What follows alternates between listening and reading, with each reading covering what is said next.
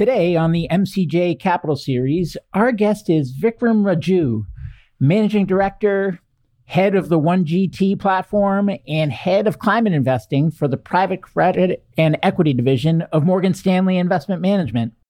I was excited for this one because Morgan Stanley, of course, is a big player in the investing world, and seeing that they are entering climate tech and doing so at the growth equity stage is intriguing.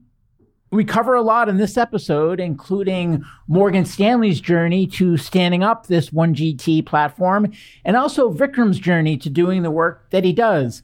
We also have a great discussion about the energy transition generally, barriers holding it back, and changes that could unlock faster progress. But before we get started, I'm Cody Sims. I'm Yin Lu. And I'm Jason Jacobs. And welcome to My Climate Journey. This show is a growing body of knowledge focused on climate change and potential solutions. In this podcast, we traverse disciplines, industries, and opinions to better understand and make sense of the formidable problem of climate change and all the ways people like you and I can help. Okay, Vikram Raju, welcome to the show. Thanks, Jason. Thanks for having me. Thanks for being here. Super excited to have you. It's great to see players like Morgan Stanley getting more active in climate. And so I'm excited for that. But also from a personal standpoint, you've been working in this area for a long time, and I'm sure have quite a few lessons learned. So for relative newcomers like myself, it's just invaluable to get a chance to understand your perspective better. So much appreciated. You got it. Well, for starters, maybe just talk a bit high level about Morgan Stanley and your group and role within the firm. Sure. So Morgan Stanley, big firm, many different areas, investment banking, asset management, and so on, equity research. Our firm in 2009 took the view that this is not a cute, nice CSR thing to do on the side and to have a paragraph in your annual report. This is going to be the next big asset class, and we better be geared towards it in a serious way. And let's build that expertise so that when it comes, we're positioned as a front runner for it. I came on board at the end of 2014 to set up in the private markets platform a climate impact platform, which has evolved over those 8 years to our 1GT strategy today. And the firm as a whole, I should take a step back and say, is a front runner in terms of making a net zero commitment. I think ahead of our peers on Wall Street, although we're very happy for them to be partnering with us in this journey, and has published some very meaningful interim commitments with respect to how we get there in 2030. And can you talk a bit about the 1GT strategy? Yeah, so 1GT is the culmination of 8 years of work ever since I came across from the World Bank. And it is the best expression we have of what private capital should be doing in the climate space, specifically with respect to the growth equity strategy. So we're big fans of what people in the venture capital world do. They're the heroes of the story. They create companies that don't exist. And folks on the buyout infrastructure side deploy increasingly large amounts of capital to this space. So that's all really welcome. The gap we see is in the middle, in the growth strategy, where somebody needs to step up and take that scaling risk, right? And that is where our strategy focuses on. We back companies which have come out of venture capital world, have established proof of concept, but really need that capital to be able to go and scale and become a mature business. And we invest in anything that moves from fish to fashion, as long as we can make a good private equity style return out of it. And we find enough carbon impact being created through the business model. And so it is investing in Europe and North America in largely things that collectively solve for a gigaton being achieved by the companies themselves. I have a lot of questions about that, but before we get too far down the path, maybe let's just switch gears for a moment and talk about your personal journey in terms of, you're a bit hard to put in a box because, I mean, certainly the financial services thread runs through and through in your career professionally, but climate does too. And so how did that come about, and which one came first, and when did they intersect? So I'm an accidental environmentalist. Up until a dozen years ago, I wouldn't know what climate investing was if you hit me on the head with it. I had a more traditional background as a management consultant. I'd worked in growth equity investing and found myself 2011 at the World Bank in Washington. And the World Bank, specifically with IFC, which is the division within the World Bank that does invest in private sector companies. And I got there in 2011, which is the absolute sort of rock bottom window in climate 1.0, right? So much capital has been invested, much capital has been destroyed. Many people are heartbroken about how that whole space has turned out. And just because I happened to be at the right place at the right time, they said, okay, new guy, you're now the climate lead for this particular strategy. And I had no expectation, no understanding, no interest, no passion for this, right? So it was a job I was given. Most people didn't want the job at the time because of what had happened in Climate 1.0. It was seen widely as a career-limiting move. And I agreed to do it with some reluctance. I said, I'll do it for a year, and then you have to give me a real job, right? I'll take one for the team now. And so that 1 year turned into 2 years, turned into 3 years. And effectively, it was getting a PhD in how not to do climate investing, because I got to see 20 years worth of investments people had made, well-meaning in people, highly intelligent people, but believing in certain trends that didn't come to pass. And we all know what those trends are, right? What will happen in terms of a global carbon price, what's going to happen in terms of how consumers are going to change behavior, what's going to happen with respect to the large motor companies and oil and gas companies and how they're going to make way for this trend. None of those things came to pass, so a lot of those business models didn't work out. And people I was working with, very sort of with a lot of foresight, took the view that, hey, if it hasn't worked out, that's bad, but we're not going to stop doing this because, the problem's only getting worse.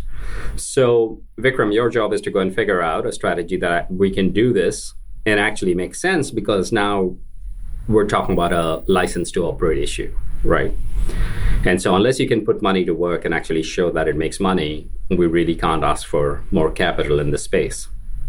And we scrubbed our entire thinking about how you do climate investing and went in with a simple question. Whatever company we're investing in, does it make money? Because people buy the product or service because they value it for what it is. The fact that it happens to be green is separate from the story, right? They're buying it because it's cheaper, faster, lighter, saves them money, something. And if you buy that company because it's got good product and you scale it, then you've got yourself a good private equity growth exit. But if you're scaling it, what is fundamentally driving that attribute in the product, the cheaper, lighter, faster, better, is also creating the climate impact. So just by scaling a company from a pure business perspective, you have created that climate impact and delivered on that. And that is the core of what we develop there and what we do at 1GT today. And when you think about this 1GT strategy or sustainable investing, or I guess there's a lot of words thrown around, ESG, impact investing, catalytic capital. How do you think about sectors and types of technologies and business models that are in play versus not in play for you? And also, how do you think about the return profile relative to other investment areas of focus that are not sustainability focused? Can I first answer that question about all the noise there is, right, in terms of the various, and then come to this thing about where we find attractive returns and how it compares. 8 years ago, I would have given you a different answer to this question. We were, like a lot of people, trying to solve all problems for everybody in this impact space. And there are many problems. And some of them are social problems, some of them are environmental problems. And even in the environmental problems, there are manifold things you can spend your time trying to figure out and address. It took us a few years to say, we really need focus, right? We need clarity. And we leave the social impact work to others who are good at it. And even within climate, we're not going to try to solve for water or biodiversity or pollution. We really need to be laser focused on one thing and one thing alone. And that is CO2 emissions. And it's pretty obvious on a podcast like this why CO2 emissions are important, but it helped us focus our efforts on what really mattered to us.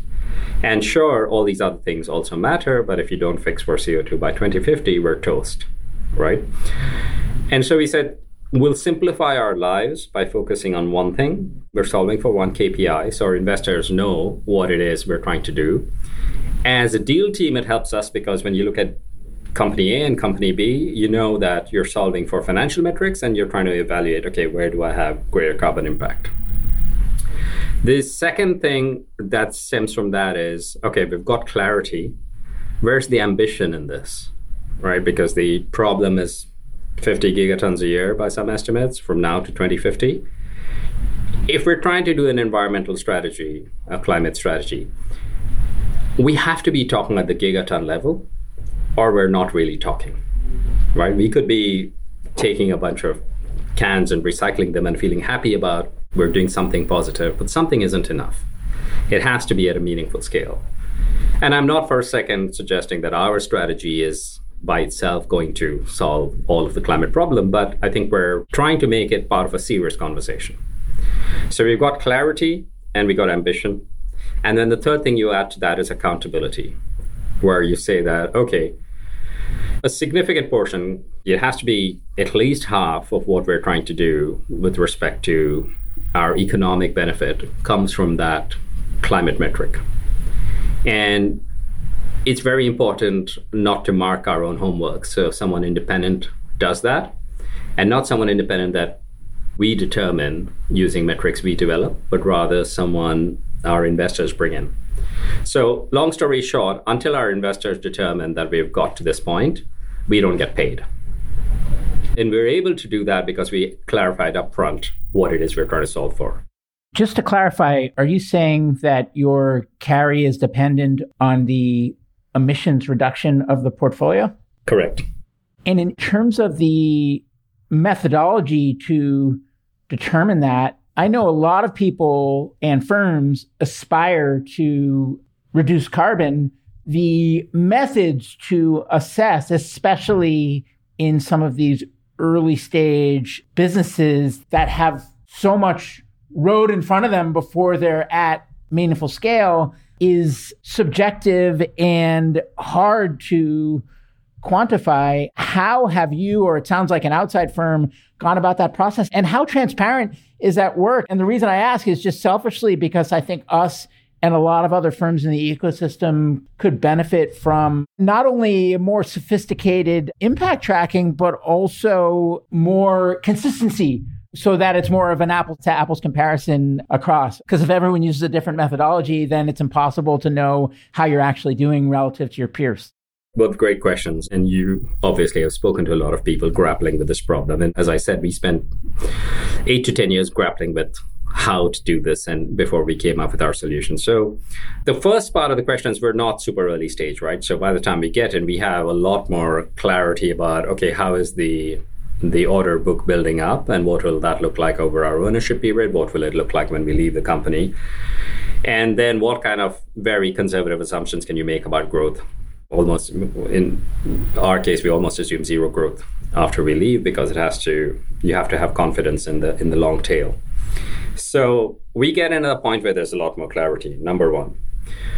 Number two is we could wait until there's a universal gold standard and then do our work, or we can jump in, as we have now, saying, look, on a best efforts basis, working with some of the best minds out there, what is a very highly credible, repeatable, to your point, consistent methodology that we can create. So we've done that. A lot of work goes around baseline. A lot of work goes around dynamically forecasting how it changes in the future. But we did that up front, and our investors came in and looked at that and said, okay, yeah, we believe this. Now, using that methodology, and I'm sure 3 years from now, 4 years from now, 5 years from now, there are going to be flaws in how we thought about it, and there'll be room to tweak it. But as of today, we think it's state of art. And we will then go around doing our work based on the forecast impact using that methodology, using external best-in-class analytics firms. But the real kicker is 5 years from now, 7 years from now, there's going to be somebody who emerges, or maybe a few people who emerge, who are the gold standard in carbon analytics. At that point, there is a good understanding of what the industry standard is and who's good at doing this. And maybe there's a big four of carbon accounting present at that point. Because private equity is a long-term asset class, my portfolio, the portfolio and the strategy will still be around at that point. And so the investors can collectively decide that they're going to bring in someone who may not exist today, but exists at that point in time, who can come in and retroactively look at all the assumptions we made, all our forecasts, all our inputs, and recast that as they see fit. And they can turn around and say, you know what, this is not the 1 gigaton strategy, this is 0.7 gigaton, or this is 1.2. Whatever they come up with is the answer. Because why preempt that and say, no, this is exactly what I tell you, and you have to believe it, and I'm the ultimate arbiter of that number, then my investors won't have that confidence. So giving them the ability to sign off on it and allowing for time for things to develop and become more sophisticated and for those standards to emerge puts the power back in their hands and eliminates all these questions of greenwashing or impact washing or anything else associated with it. So at what point during the diligence process does this impact assessment kick in? Is it a ticket of admission up front to even engage, where it's the first thing you do, or is it the final step before proceeding? Because it seems like it's a lot of work, and I would imagine you evaluate a lot of companies and invest in very few. So how do you do that without burning your resources into the ground? So we have built a reasonable amount of carbon expertise internally, right? So deal flow is pretty broad, and now this gets to your second question. But we know upfront, based on the sectors you operate in and based on the subsectors and the kinds of companies, there are only a specific group of subsectors that will give you the kind of climate impact you want, right? And then that has to match with the deal characteristics we're looking for. So is it a 3x deal, and is it likely to give us 50 million tons of CO2? Is your Goldilocks deal? And this is all high level, right? Every deal varies, every industry varies assumptions. So we're starting to look very narrowly in certain subsectors. Every week when we have our triage meeting, we reject a whole lot of very attractive deals because they don't fit in those dimensions. And that's based on our internal homework, right? Just because of what we know. Okay, a testing company, great concept, doesn't really move the needle for us. Route optimization, interesting, potentially commoditized, not really our thing. And that allows us to focus on the areas where we have a good idea that already we're going to get that carbon impact.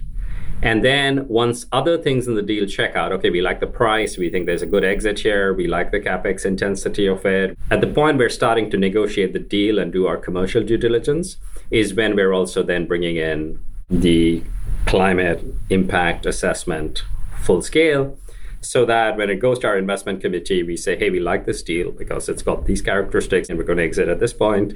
And this is what the independent assessment says about the carbon, right? And so those two pieces of data go to the investment committee. So it's at the time when we're getting serious about the company and committing diligence resources anyway, is when the carbon diligence kicks in.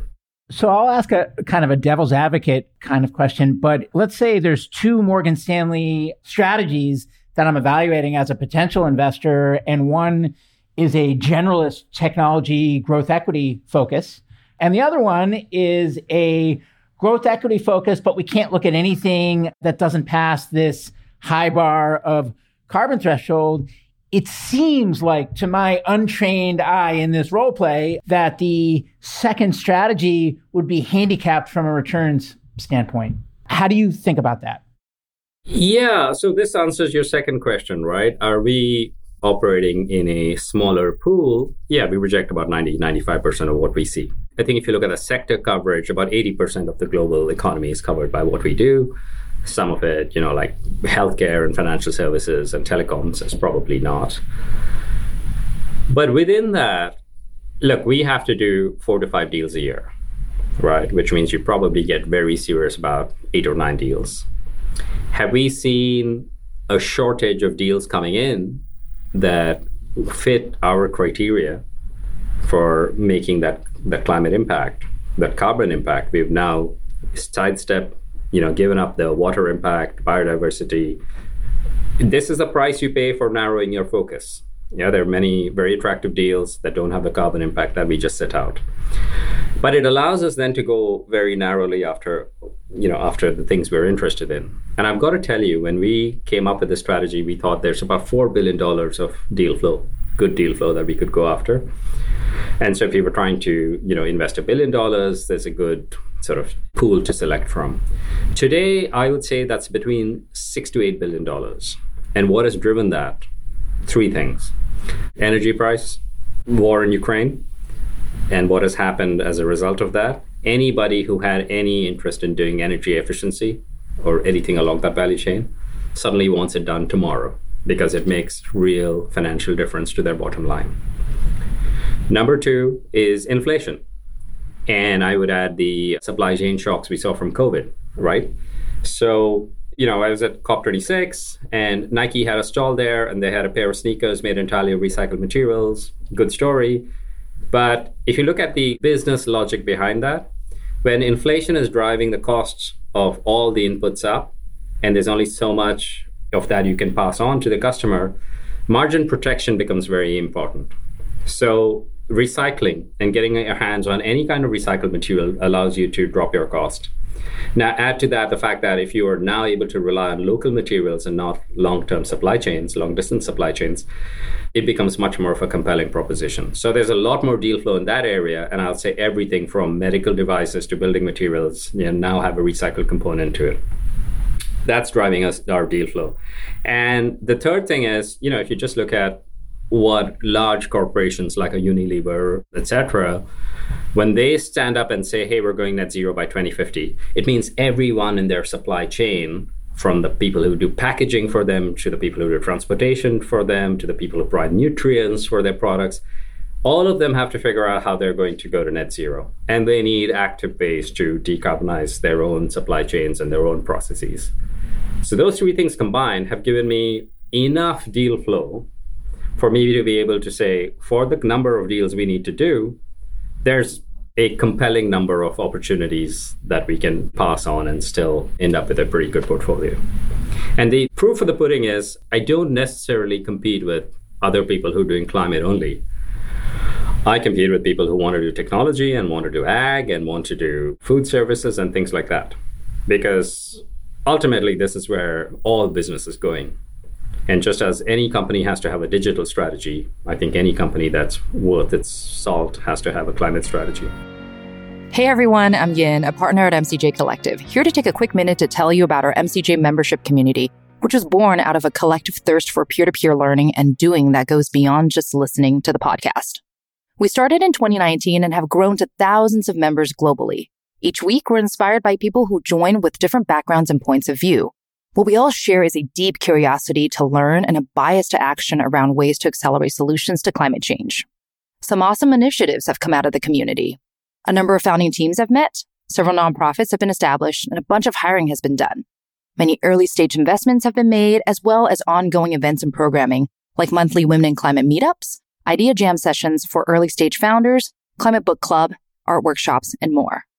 Whether you've been in the climate space for a while or just embarking on your journey, having a community to support you is important. If you want to learn more, head over to mcjcollective.com and click on the members tab at the top. Thanks, and enjoy the rest of the show. And in terms of the 1GT strategy, what are the sources of capital for that? Is it balance sheet investing? Is it a closed-end fund? And if so, what types of investors are the right profile, and or what buckets of investment from those investors would this capital come from? So speaking generically about investors in a strategy and their strategy, I'd say, it's almost a dual track dialogue. The leadership of a lot of these organizations, be they pension funds or endowments or insurance companies, have made big commitments in terms of what they themselves want to do with their own portfolios and where they want to go. Bear in mind, we're a pretty small piece of the puzzle, right? Most of them have to decarbonize their portfolios, which is taking the quote-unquote bad companies and making them good. We're in the relatively lucky spot of getting into the good companies and helping them scale and actually helping some of these guys transition. So they've made those commitments intellectually. But we find that there aren't that many dedicated pools. So when push comes to shove, someone's making a decision to give you their private equity dollars, not from any special bucket, just from their PE bucket.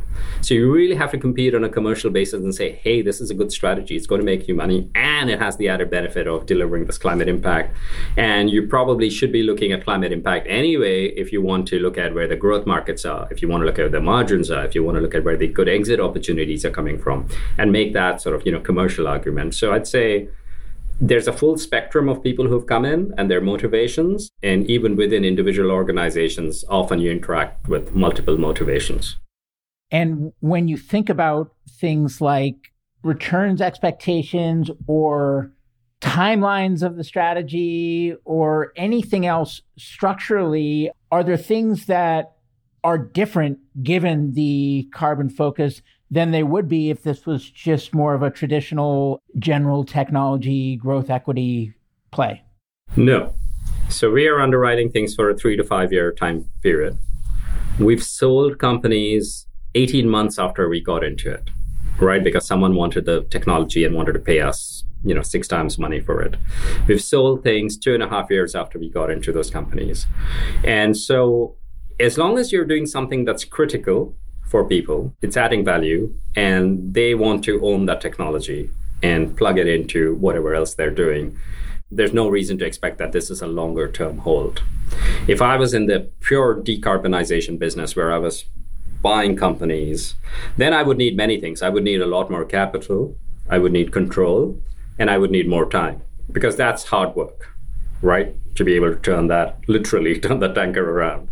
Whereas in our case, where you should think of us no different from you would think of any company that's investing in nifty technologies or business services or widgets that are helping people who are capitalizing on these very big long-term trends and deploying a lot of capital, making very small dollar purchases to acquire our companies for substantially massive return for them, ROI. And you mentioned, given that you're making a relatively small amount of concentrated investments and the steep carbon threshold, that there's a concentrated number of areas where it makes sense to go deep. Can you give me and listeners an idea of some of the areas where you are most excited and or spending the most time? Yeah, I'd say it's not super concentrated. So call it like 4 deals a year over a 5-year period. So 20 companies in a portfolio, which collectively are generating that gigaton over a period of time. But, as I said somewhat glibly initially, everything from fish to fashion, we look at the 4 usual suspect sectors: mobility, power, circular economy, which isn't really sector, and food and ag. And within that, if you flipped it the other way around, if you looked at tech and business services and consumer-facing companies and things that are more industrial in nature, there's also a nice exposure to those things across the board. And it could be something pretty basic like energy efficiency software, which, self-evident what you would do. We invested in a company, for example, where we told investment committee, hey, we think this makes 3 times money. It also saves as much energy as city of San Francisco consumes in a given year. And we ended up making 4 times money and saving a lot more energy. So that's at the most basic end of the spectrum. You could also be, investing in something that we're currently looking at in the food space. And if you're looking at what it would mean to back fermentation technologies, right? Where you're not taking the end risk of having a branded product where you're dependent on consumer tastes and sort of, the fickleness that goes with that. But you're saying if there's a substantial trend away from carbon intensive meat production to some of the other substitutes, there's a lot of attention that has to be paid into the whole fermentation area. And we're looking at some very compelling opportunities there. Everybody wants to switch to, everybody in Europe wants to switch to renewables overnight, right? Because of what's happening in the conventional energy businesses. It takes a lot of time to do that. It takes a lot of time to actually build out a renewable generation capacity, and then you have to worry about whether you've got adequate transmission, etc. But if you've got bits of kit, small bits of hardware that actually make conventional existing facilities a little more efficient, reduce the loss of electrons in the system by just a little more, then that is massive value to the existing operators, right? And it adds dollars immediately to the bottom line. And so we're invested in things like that. And there is any number of, fruit and vegetable. In some places, as you know, something like 50% of what gets grown gets wasted before it actually makes it to the table. So if you can find your ability to capture some part of that wastage and turn it into, productive consumption, that itself reduces a whole amount of CO2 emission and pays for itself in terms of the economic return there. How many investments have you made to date? And are there any that have been publicly announced that you could speak to just as examples of what makes it over your bar? Sure. So we are here in June. We had our close in March. So we're just starting to deploy capital. Deal number one is publicly announced. It's a very cool company called Everstream Analytics. Everstream basically is a supply chain software business that tells its customers who are large global people who use large global shipping for their products and services, it tells them three things. How do you get your goods from point A to point B in a more efficient manner? How do you save time? How do you save money? And how do you save carbon as a result of that? You know that one big problem in this current carbon climate is most people say they don't know what their scope 3 is. It's often an assumption. This company essentially helps people understand their scope 3, track it, map it, and reduce it as time goes on. So that's a company we're very excited about. We're partnering with them as a firm. We are, Morgan Stanley at a larger picture is very much deeply connected in the whole sort of transportation business, in ports, infrastructure. And we want to use our connectivity expertise and ecosystem there to help Everstream grow its presence and be able to be the one-stop solution to any number of large multinational companies who want to understand, okay, how do I get things faster from Bangkok to Vancouver, for example, and track my carbon and reduce my carbon and save some money in the process. One thing I've heard from other growth investors in the space is that there's not that many companies in the farm system, if you will, that are kind of on deck to be big enough to be ready for scaling capital. Similarly, one knock I've heard on the climate tech investing landscape is, while with this new crop of capital that's been flowing in over the last several years, there are some fancy markups. There's not a lot of DPI. And especially now that the IPO and exit landscape has gotten a lot more difficult, what are the implications as it relates to climate tech investing and growth equity specifically? So I'll fully agree with you on the trend that was going in terms of where the markups were going and where valuations were. As someone who developed my initial scar tissue at the very bottom of Climate 1.0, I've seen how that story plays out, and we're very hyper-focused on not letting any of the froth come in. So we passed on a lot of deals which would have been very impactful from a carbon perspective, potentially made us a lot of money, but you had to believe things that we knew we couldn't underwrite with confidence. And look, some of that has come to pass. In this environment, with the capital markets being where they are, where people had aspirations for, doing a SPAC or doing a listing, and they can't do that anymore, that's our opportunity. So with our ability to put capital to work and give them the essential capital, we write, $30, $50 million checks, that is critical, that allows them to then develop the company to the point where when markets open up, when the larger buyout investors step in, when the strategics, want to come looking, they've got something ready for that. And so that is actually one very, I'd say we're lucky to be in the spot where we're able to provide folks with good companies with that capital to help them get to that point.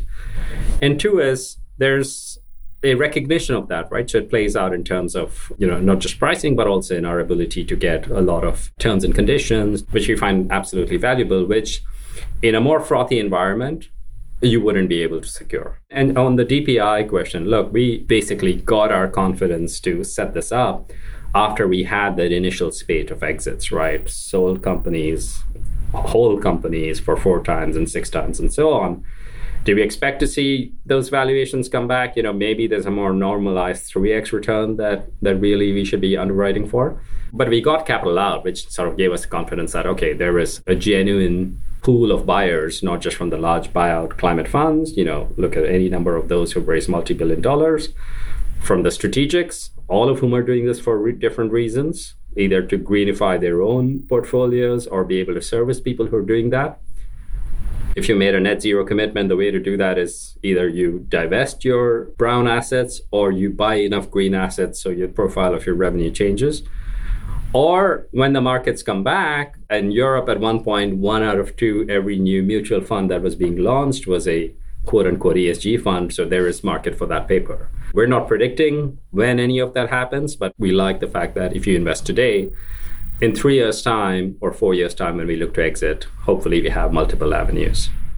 You talked about growth equity being a gap, which I agree with. Another gap that I've heard consistently is between venture capital and project finance. From a debt standpoint, how to get these first-of-a-kind plants built, for example, where it requires significant capital, but there's still significant risk. How are you thinking about that generally as it relates to the scaling of these important technologies, but also how are you thinking about companies that have those needs from an investment standpoint?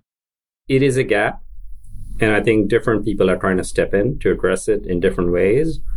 I don't think it's been addressed fully enough, but you have this interesting confluence where, venture capital funds are talking to people like the development financial institutions where I came from, and the marriage of sort of Silicon Valley and Washington, D.C. to try to come up with things that work for scaling and demonstrating proof of concept and being able to take some of that, provide debt, but take some venture kind of risk, maybe through a first loss or a preferred return or something like that. That is increasingly happening. And I don't think it's happening at the scale. So there is still a lot of equity being used for essentially what should be debt. But it is a fact that you don't see a lot of debt, especially now with interest rates being what they are, in the growth space. How do you think about the regulatory landscape and how does that factor into your investment decisions? I'm a big skeptic of regulation. And this is a Climate 1.0 lesson. When you wake up and you find governments have retroactively taken away subsidies and entire business models have been killed because they were reliant on that, has led me to be very skeptical of factoring in regulatory economics in a business model. To me, something has to survive fundamentally on its own 2 feet for it to be backable. There are now some very positive tailwinds. Of course, you can't deny that. And I think capital has to go into things where commercial capital cannot step in and develop that proof of concept, exactly what you were just talking about, right? Providing debt for some of that scaling, providing the subsidy for the sort of hard to prove sectors. I think there is a role for government money. I think there's a role for philanthropic money. All of that needs to be done in order for some good to come out of it and go through that J curve and fund it and develop sort of the cost points where it can be scaled. But if all of that were to go away tomorrow, then I think climate strategies should be robust enough to say, look, we're saving people money. We're making assets more resilient. We're protecting margins. We're investing in where the growth markets are in the future, where consumers and corporates are moving. And I think those 4 factors alone should be enough for things to be attractive with zero reg support. This is more of an existential question, but there are people that say that the existing system can't get us to where we need to go fast enough. And I tend to agree. At the same time, there's people that say we're not going to make progress unless we work with the incumbents and put one foot in front of the other to essentially iterate the existing system incrementally, which I think I also agree with. But given those 2 kind of contrasting realities, how does this play out? Because we can't get there fast enough. And again, I guess I'm editorializing, so maybe you disagree, but we can't get there fast enough working with the existing system, but we can't make progress without working with the existing system. So what do we do? It's an all of the above answer. You have to work with the incumbents. You have to disrupt. You have to show that there are attractive opportunities. People have to vote with their dollars, make consumer choices. And I think all of those play out in a way that gets us to the solution. And I'm an optimist, right? I think push come to shove, we tend to find a solution. And it may not be the solution we thought we were going to find, but somewhere from this mix will emerge something that gets us to the point where we may overshoot the 1.5 degrees, but we can potentially sort of bend the curve back down. That's what I believe. So I think combinations of major actors in this space, changes in technology, in consumption patterns, some of which will be forced on us just by the way, the ecology is changing and extreme weather events are happening, gets us to the point. So I think it takes a little more crisis than we're experiencing right now. But through the crisis will come a more sharp focus of the mind, which then results in all the efforts we've been making, which may seem incremental up to this point, actually translating into the solution there. If you look at the assumptions that you need to believe that this growth equity strategy, the 1GT, will be a successful one, which are the assumptions that keep you up most at night? So the first thing to admit in all humility is human beings are very bad forecasters, both on the upside and the downside. As I said, things that we don't know now will emerge. So we, in all modesty, we can forecast 5 years forward, but after 5 years, we should assume there's zero growth in our companies. Because at that point in time, stuff will grow. These companies are growing 20, 30% per annum, but you cannot underwrite that. You don't know where the world is going. So just flatten that curve out, right? Assume its terminal value. And number two is, and this may be an optimistic assumption, but it's negative from our perspective in terms of trying to get that gigaton. Because the gigaton we're trying to get is basically what our disruptor company, the delta between the disruptor company's carbon footprint and the incumbent's carbon footprint, right? But what we're actually saying is, we're hoping we live in a world where even the incumbent gets better and better and better from a carbon perspective, to the point that our disruptor really doesn't have much of an advantage. And so if you forecast that forward, we're talking about living in a world where all of these companies, I hope, are growing and selling more and scaling, etc. But ideally, the world has moved to the point where no one is saying that these are companies that are making a massive climate difference because the baseline itself has shifted. So if we're saving energy today, that's a great thing because it translates into saved carbon. But in the future, ideally, we're saving a lot of energy, but there is no carbon impact because all of that energy has come from renewable resources, right? Or we're investing in things in the EV system, which is great because EVs today are displacing ICE engines, ICEs. But in the future, if everything's EV, then you're not really having an impact. You could be just selling more. And I want us to be making ourselves redundant from that perspective, where it's not a question because that's just business as usual. If you just look at the transition more generally outside of just the world of small, high growth privates, what other gaps do you see that you think, if addressed, would help us collectively transition faster? Look, the big stuff is happening in the infra world, right? Everything that's happening in hydrogen and nuclear and carbon capture takes big dollars to get done. It takes sort of a big ecosystem shift to happen. It takes some amount of scale and pricing power to get done. And I think that's happening. I think a lot more of that could be happening. And when all of it clicks into place, if it does, I would be very happy. This is also, I guess, more of an existential question, but when you think about the transition, there is quality of life, and that tends to be associated with energy abundance. There's population growth, which will also increase our needs for energy. At the same time, there's the carbon up in the atmosphere and the symptoms that are baked in, and the sooner we phase out fossil fuels, the better. Given that backdrop, there are many, in fact, in the climate community that look at the big banks, as an example, who continue to fund fossil fuel projects and call them evil. On the one hand, there's a transition, and transitions take time. On the other, there's some inevitable foot dragging and protecting self-interest of the incumbents that make them maybe less inclined to transition until they realize we're past the point of no turning back, in which case it's purely in their self-interest to dive in the deep end. What role do you think the banks have in helping steward that transition? And are fossil fuels evil? Look, a lot of human progress has happened because of fossil fuels, right? We'll admit that. And there's some wonderful functionality for things like plastic, which has enabled, life-saving, if you look at injections and blood pouches and so on. So no one's knocking that. I think we have to look at a world, to your question of resources and population, et cetera, where we're all living smarter, living better on less. I'm ripping off, I think, some famous Japanese designer who said this, right? Live better with less. But that's the world we have to go into. If you look at the fossil fuel companies, it's a finite resource, right? And the very best of them are all figuring out, okay, how do we get into the renewables action? How do we look at alternative sources of energy? So we'll use all our technology that we've spent digging stuff out of the ground to figure out, okay, how do we take this technology and do geothermal? How do we look at all the offshore wind stuff, which is technically complex and actually requires a lot of this transition? So I would say there is a spectrum if you look at where the oil and gas majors are in terms of how they're approaching this. And I think if you look at a company which is nothing but a series of future cash flows, what is the future cash flow for such a company that doesn't have a long-term view? And let's say we shouldn't rely on the goodness of people's heart to say, you know what, we're going to make a change in our strategy because that's where we're going to go.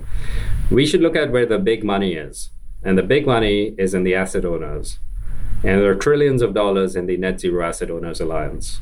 So when they speak and they say, we want to decarbonize our portfolios, right, or we're selling this company and therefore, its cost of capital is going to become very expensive, that should drive a lot of people to say, look, if we want to ultimately be owned by the large asset owners in their portfolios, we better get our act together. Quite apart from the fact that this is actually good business. And so I think that banks such as ours, which have made commitments in terms of our own financed emissions and getting that down to zero, have a role to play. But a bank is an intermediary. And so ultimately, the real owners of capital, which is the pension funds and the insurance companies and the sovereign wealth funds, have to make a decision of what color they want their capital to have, right? And what role they want to play in it. And then everyone down the value chain, from a bank to fund managers like us and the other players in this world, actually enable that to happen. So it's a little bit of chicken and egg. Sometimes you have to go forward and say, hey, 1 gigaton and independent measurement of the impact and carry and all of that stuff. But really, the driver is the deep pockets of capital. I mean, it leads me to another existential question. And maybe I'm just feeling philosophical today or something, but should financially oriented capital have a conscience? And if so, what is the best way to ensure that capital, broadly speaking, in our global economy has a conscience to the highest degree possible? I'm going to sidestep the conscience question. I say capital has a duty to return the best returns to its investors over a long period of time, sustainably, right? I mean, when I say sustainable, I mean just over a long period of time. To do that, you have to back, as I said, companies that are going to be viable going concerns in the future, which have strategies for the future, which have understood how they're going to operate in a world with extreme weather events, with shrinking lakes, with large portion of climate refugees on the move, etc. And what kind of actors do they want to be in that world? And so, again, I'm not relying on conscience or enlightenment or goodness of people's hearts, especially corporations, for us to get there. I'm relying on people to say, okay, what makes business sense for us to do on a sustainable basis? So our consumers don't turn around and say, hey, we really don't like how you got that food, or you've actually been responsible for a lot of pollution in terms of your packaging, or just look at your own transportation footprint and all of that. So I think organizations that are forward-looking are factoring all of these things in a world where they want to reduce their own bills, but they want to have customer loyalty. They want to have the support of those large pools of capital I mentioned, and want to be good corporate citizens because that gives them the license to operate and sell whatever they sell. We have a pretty diverse audience in terms of functions, industries, geographies. Given that, who do you want to hear from? If there's people listening that are inspired by the things that you've talked about today, how can we be helpful to you? And what kinds of people do you hope get in touch, if any? Look, I'm gratified to be on platforms like this where like-minded people come in and join the conversation. The real conversation I'm hoping happens outside this, where the newbie to your podcast, that's who I'm after. I'm after folks who are looking at this and may have some perceptions about what climate investing is, and are actually saying, okay, look, just from a pure existential point of view, but I mean financially existential point of view, this is something that is worth doing. This is something that we need to do to protect our portfolio. This is something we need to do to keep our stakeholders happy, or we don't have a business. Ultimately, that's who I think all of us need to reach out to, because this group, I think all of us are on that journey, as the name suggests, and we're there, but we need to bring in a lot of people who haven't started that journey yet, and get them to see that this is not some, touchy-feely, fuzzy thing that's going on. This is the real world, and it's changing, and large amounts of capital need to move. But it's not all doom and gloom. There are some very exciting opportunities here that just makes life, a little more efficient, there's just more compelling ways to deploy capital and technology. And you should be as excited about this as people were about the internet in the 90s. I thought I was going to move to wrapping up, but there's one other question I thought of that I didn't ask that I'd love to sneak in. And that's just, what do you think about ESG and the politicization of the word? Look, I sit in Europe, right? And it's bread and butter. It's like table stakes here. You can't even have a conversation if you're not mentioning ESG. But for some reason, if you take away the concept and associations people have, both at the extreme ends of the spectrum, either people who say, ESG is just a label for greenwashing, or people who say this is extreme woke capitalism, and you rip apart the label and see what it is that fundamentally ESG does, right?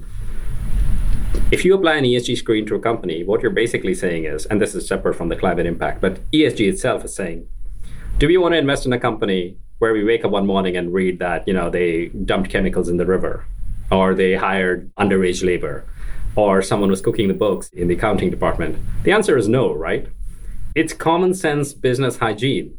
So you would never invest in a business where you didn't have these checks and balances in place, because you don't want something to blow up. And that's fundamentally what ESG as a process in investing is about. I think, frankly speaking, people have been doing different bits of this forever. They never put it together in that combination of things and called it ESG. But I think, time has come. No more than you would say, hey, do we have a good set of accounts in place? It's essentially a mirror of that. Well, thank you for humoring me for all of my questions. Is there anything I didn't ask that I should have, or any parting words for listeners? No, this is great. I have really enjoyed this conversation. I think we've had about 5 existential questions, and, it is both very sobering when we think of the scale of what we have to do and the time within which we have to do it. But it's also very exciting when you look at the opportunities to actually do stuff and be able to make a difference and have fun along the way. Well, I agree. And that's a great point to end on. Vikram, thanks so much for coming on the show, and looking forward to seeing how the 1GT strategy evolves, and also just finding more ways to collaborate between Morgan Stanley and MCJ Collective. So thanks again. Thanks, Jason. Over and out. Thanks again for joining us on the My Climate Journey podcast. At MCJ Collective, we're all about powering collective innovation for climate solutions by breaking down silos and unleashing problem-solving capacity. If you'd like to learn more about MCJ Collective, visit us at mcjcollective.com. And if you have a guest suggestion, let us know that via Twitter at MCJPod.